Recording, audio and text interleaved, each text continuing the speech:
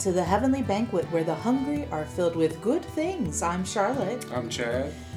Chad, as a conversation prompt the other day, I asked you 2 questions. Mm-hmm. One was which book of the Bible, of the New Testament. New Testament. We'll start there.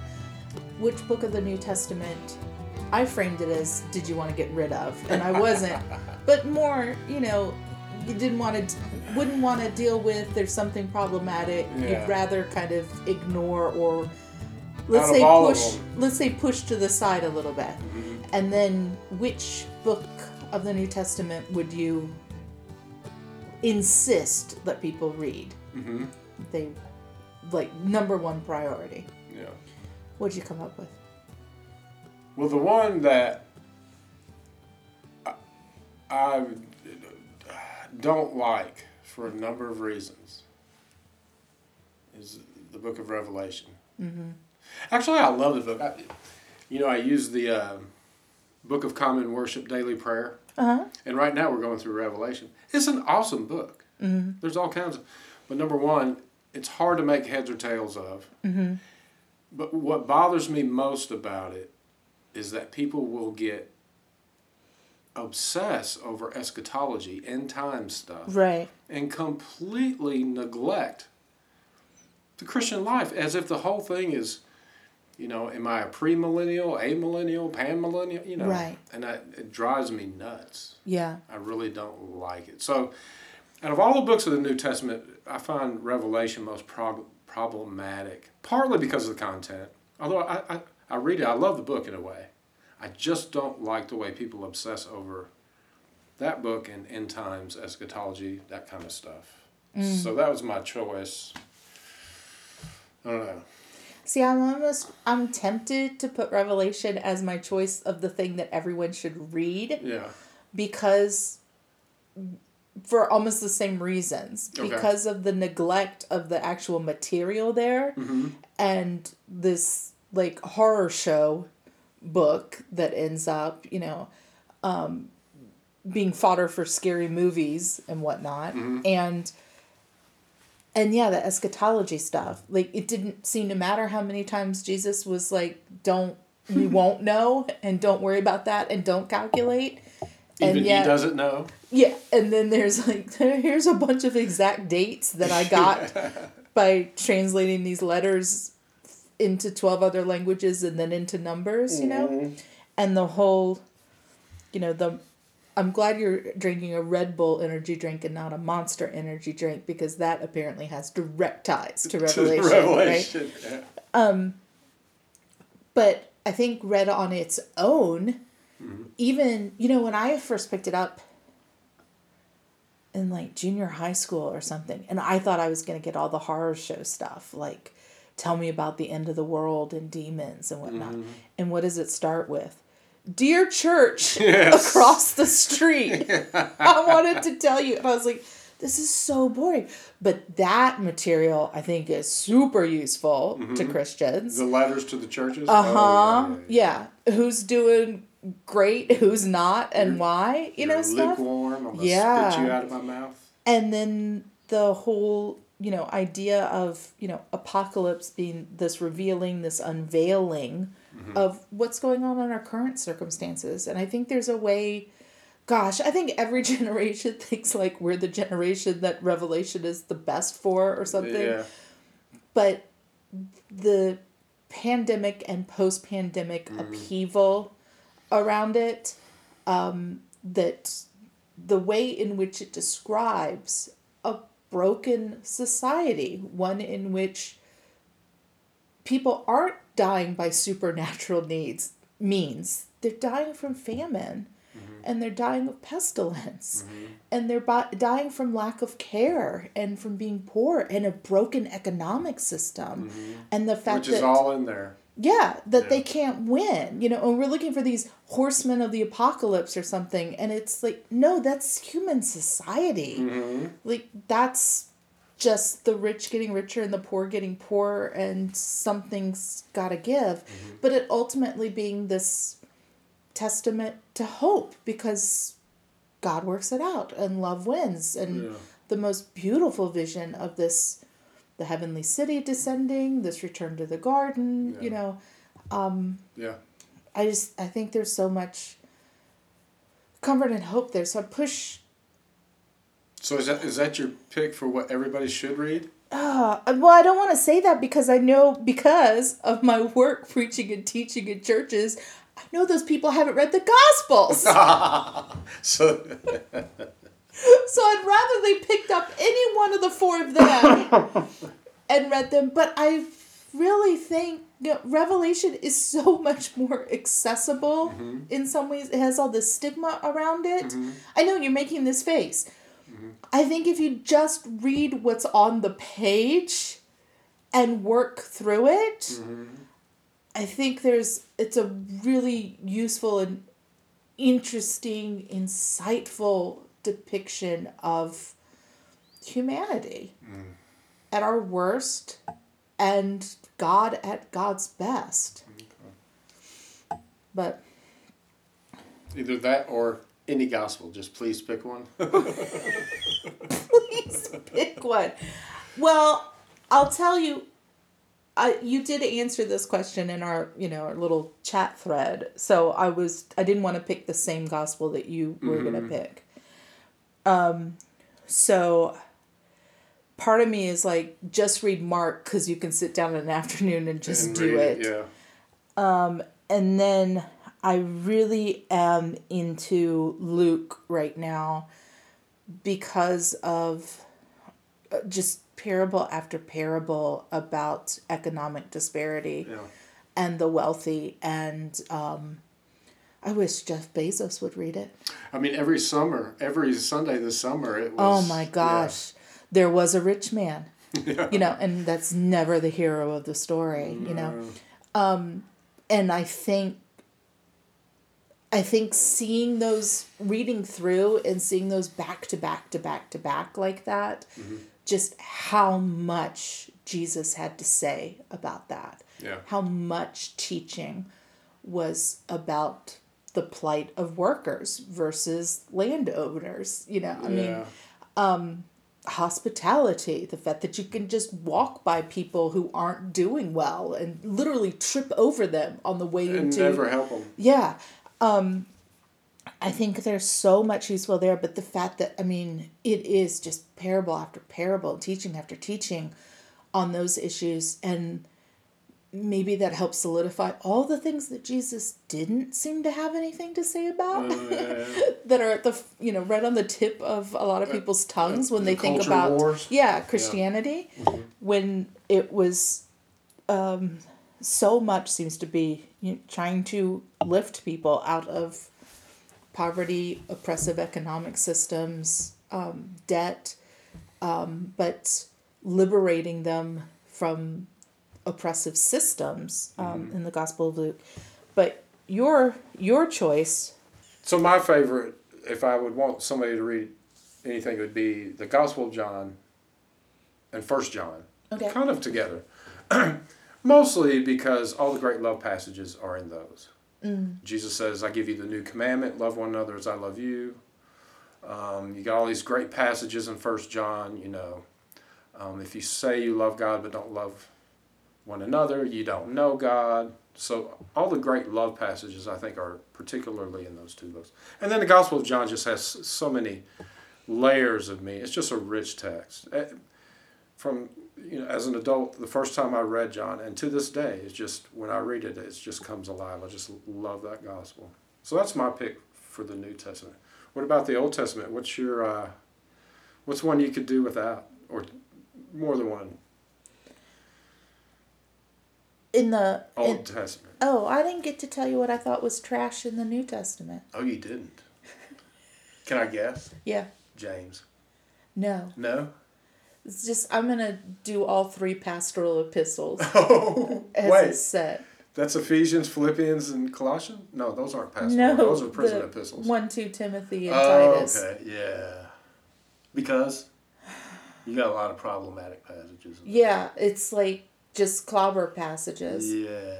But also, they're all one side of a conversation, all the epistles.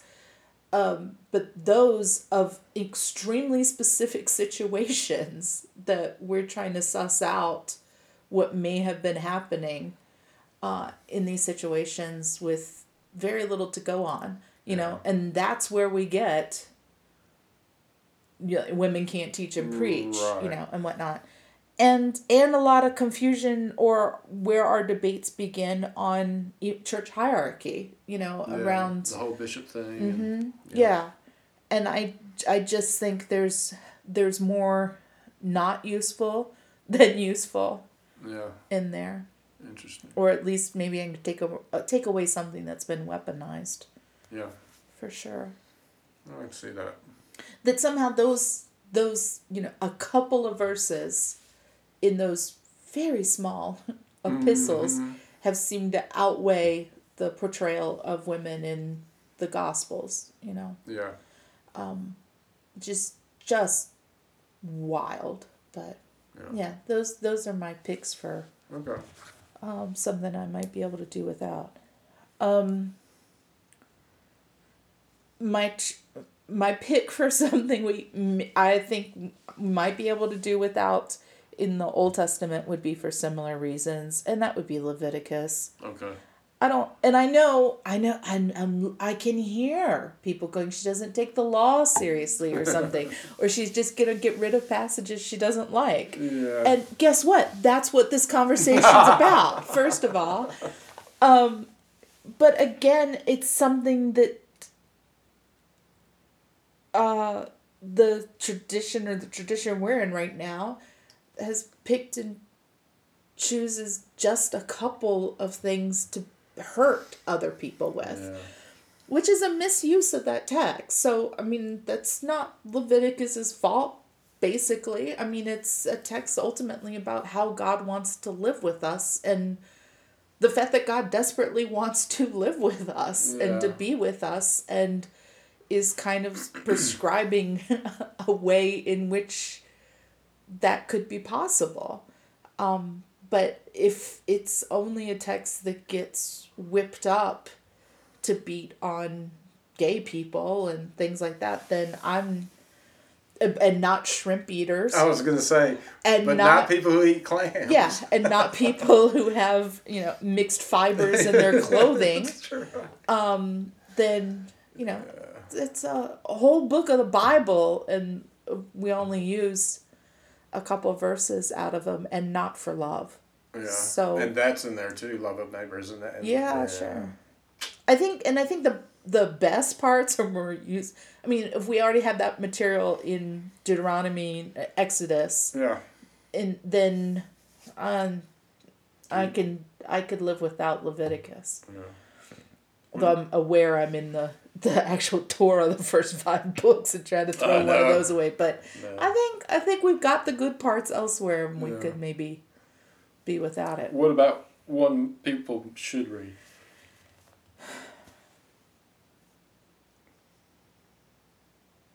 I'm really torn there. I've picked like a gazillion things. Top 3. Oh, I mean... Top 2. The obvious thing is you should read Genesis. I mean... obvious to me. That's not fair. Because a couple things.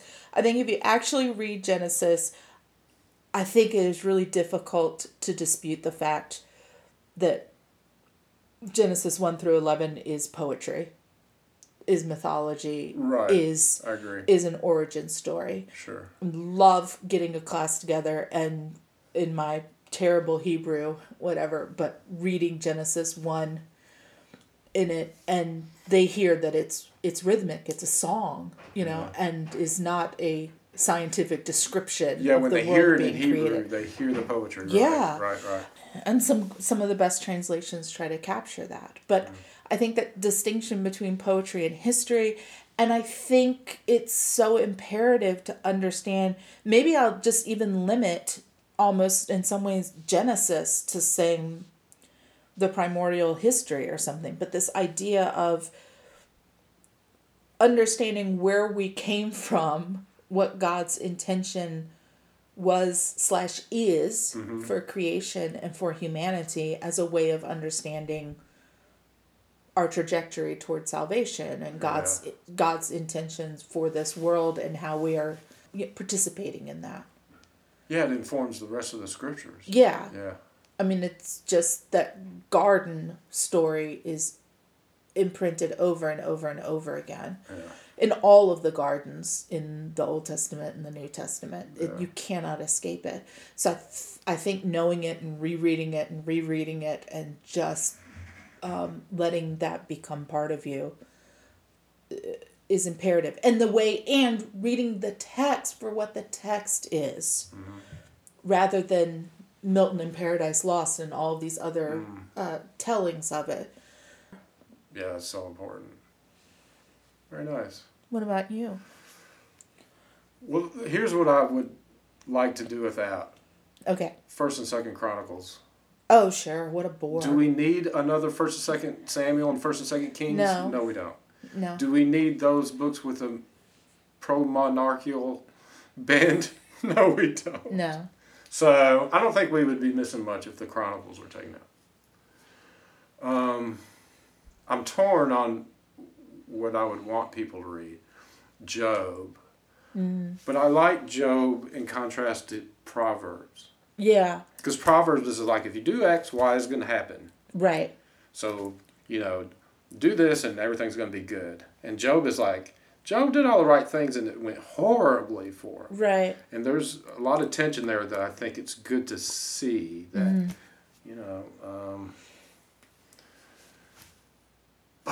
So Job, but the other one is the Psalms. And here I'm thinking more in terms of some Psalms. In terms of spiritual practice, praying the Psalms has been so good for me. Yeah. But yeah, those are my two. But some Psalms, because some Psalms are horrible. I know. I love when you're reading one and it's like God is the best and God's going to do the best for you. And also murder all the Moabites. Yes. You're like, oh man, we were doing so cool. And then those last couple verses, because I'll look at it, the lectionary too, and I'm like, this psalm is only like 23 verses. Why does it only want me to read 1 through 20? Oh, that's why. You know what? I'm not reading it anyway because it's a whole poem. But it does like take those turns sometimes. But I like your suggestion of reading. Well, the whole Bible in conversation with itself, but some of these, how much diversity of thought is in it. You're talking about Job and Proverbs. Ecclesiastes is another voice that jumps in there too, and way out there. Yeah, yeah. So, and I kind of in my little notes on thinking about that too was just I was trying to cheat because that's my nature. But I was trying to cheat and do like the 5 scrolls, which would be Ruth, Esther, Song of Songs, Lamentations, and Ecclesiastes. Oh. So tiny little books, but each with... Yeah, a different... Yeah, kind of story. And I would... Oh, gosh. I've mentioned it before, but like when you're on like those Reddit boards on Christianity, it's like the whole darn thing is like... Am I going to hell for masturbating? Oh, I know. Am I going to hell for looking at porn? Am I going to hell? And it's all of the sexual hang-ups that are born like from the 4th century and come in here. Well, you know what? Read the Song of Songs and then come back to me. Yeah. And all of the language around, is premarital sex, well, I don't know. We have this random, it's not random because it's in the Bible, but we have this extended love poetry is saucy. It is saucy. In the middle of the Bible. So how you deal with it? What are we going to deal with? How are we going to deal with that? Ruth, and it never mentions God. Song of Song and Esther. Yeah, they don't. I didn't know that about Song of Solomon. It doesn't mention God? I don't think so. Okay. Esther for sure, right? Yeah, for sure. Oh, I might go back and edit this. But it's certainly not... No. It's certainly not a main character, the front of the discussion. It's two lovers. It's been interpreted. Yeah. So I think that's how we end up with Christ in it and whatnot, which is really kind of wildly problematic, I think. And then the other little book I was thinking about, like if the challenge is more like if you can only pick up maybe one thing and look at, I think I'm still gonna be like Genesis 1 through 11 or something, but for like a whole book, like you have an hour, you have to read something, I think I'd point to Jonah. Because if you want to talk like rich, multivalent story, I think there's just so much there to make a meal out of. And I'm so fascinated by how the earliest Christians interpreted that. Yeah, were just everything about Christ's death and resurrection, Jonah and the whale, and that being like the first real symbol of Christianity. That's what you see, or not but I mean, it's the Jonah story you see on the frescoes in the catacombs. Doesn't Jesus use that as well, Jonah? Yeah. That's when their allegorical interpretation was really hitting on something. Oh, it was hitting good. It just hit different back then. Yeah. It was bussin' for real. That's true, yeah. How about the most forgettable Old Testament book? I just read it the other day. You did? What would that be? Haggai. Oh. I mean, that's basically Nehemiah and it's... Yeah. Yeah, I did a Sunday school series on the minor prophets. Yeah. And yeah, it does get super repetitive where you're like, oh, here we are again with the same situation. Go back and build the wall. Although I guess on the other remark, here we are again in the same situation. But yeah, you could probably do without a couple of those. Yeah. But I still think we don't need 1st and 2nd Chronicles and no, Samuel and Kings. Favorite prophet? I don't know. Amos. Is that too easy? No, that's a good one. Maybe that's true. Poor Jeremiah. Yeah. Poor Jeremiah. Yeah. That's a good one too. It is. I like all the... There's one thing that makes me giggle when I think of Jeremiah is the number of times that he says, like, and then the Lord God showed me a bowl of fruit. And the Lord God said, what is that? And I said, it's a bowl of fruit. And that pattern just gets established over and over. Yeah. Where I'm like, can y'all get past this or what? Can we just start with this is a bowl of fruit? It kind of tickles me. Yeah, that's funny. But no, there's lots in there to sink your teeth in, to meditate on. Yeah. What book would you like to see included? The Shepherd of Hermas. Yeah? What's the one I like? It's not the Didache, the so-called letter to Diognetus? Yeah, or at least that one section where it says... Yeah. I can't remember, but it's a great passage. Yeah. We should post it so the listeners know what we're talking about.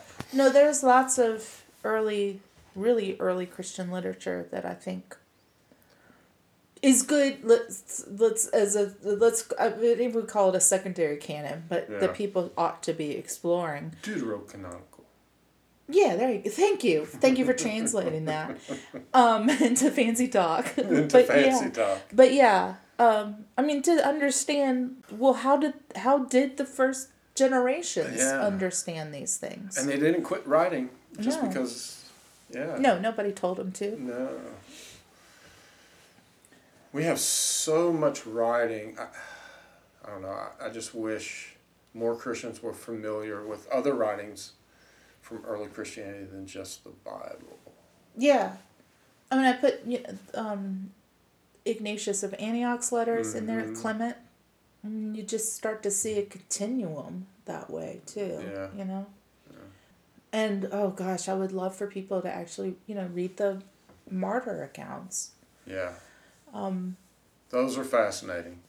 Yeah, because the And center of them is that the really exquisite confessions of who Christ is. But, and maybe it's good, gosh, in this country now, whatever, to see what actual martyrdom and oppression was and about, you know? Yeah, you're not being persecuted just because we don't pray in school. No. No. No. Or because you were a poopy head on the internet and your account got suspended. That's not persecution. No. That's the consequences of your actions. Yeah, when they tie you to a stake and light you on fire to light up the arena, now you're being persecuted. Yeah, that's not good. No. That's probably not the best note to end it on. No. Something else. I've never regretted reading or learning more about the Bible. And it does sadden me that, I encounter in my work all the time people who are cradle Christians or whatever who really don't know the Bible. They know some of the stories, but not the Bible. And I just think it's it can be so rewarding, particularly, the way that the different passages or books can be in conversation with each other. And I think that if you do that, even if you can't read the whole thing, which it's not that long. So many people manage to read, I don't know how many volumes of Harry Potter without any problem, and seem to know that canon extraordinarily well. But our books, no. Yeah. But I don't think you come out of that with a whole bunch of the Bible is clear on statements. Unless we're talking about, great concepts about love and happiness and health and things like this. But prescriptive stuff? Yeah. And the thing is, you can never get to the bottom of it. No. It's not like you're going to learn it. Oh, I know it now. Every time I return to a passage, I see something new. I know. Every time, even working through the same 3-year lectionary, something will come up sometimes that I go, what? This happened? I don't remember this. Or even in the midst of the story, like, I'm sorry, Jesus said what? Yeah. Hold up, because it's so much and it's so rich, and maybe the last time I preached it, I focused on, some other aspect of the text. But there's just so much there for you to live with and grow into, and to be a conversation partner with you your whole life long. Yeah.